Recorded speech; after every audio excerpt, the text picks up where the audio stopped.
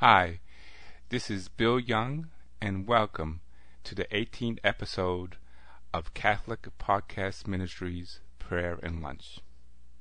Today's prayer is going to pray for our youth. And today's prayer, I have a guest prayer, my son Greg, who is 14 years old.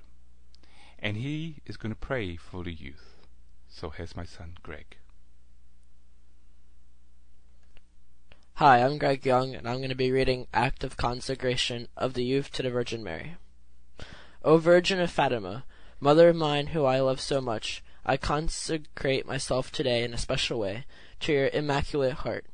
Through this solemn act, I offer you all my life, my heart, my soul, and my body, and above all this period of my youth that I am living. Guide me along the path that Jesus has shown us, the path of love, goodness, and holiness.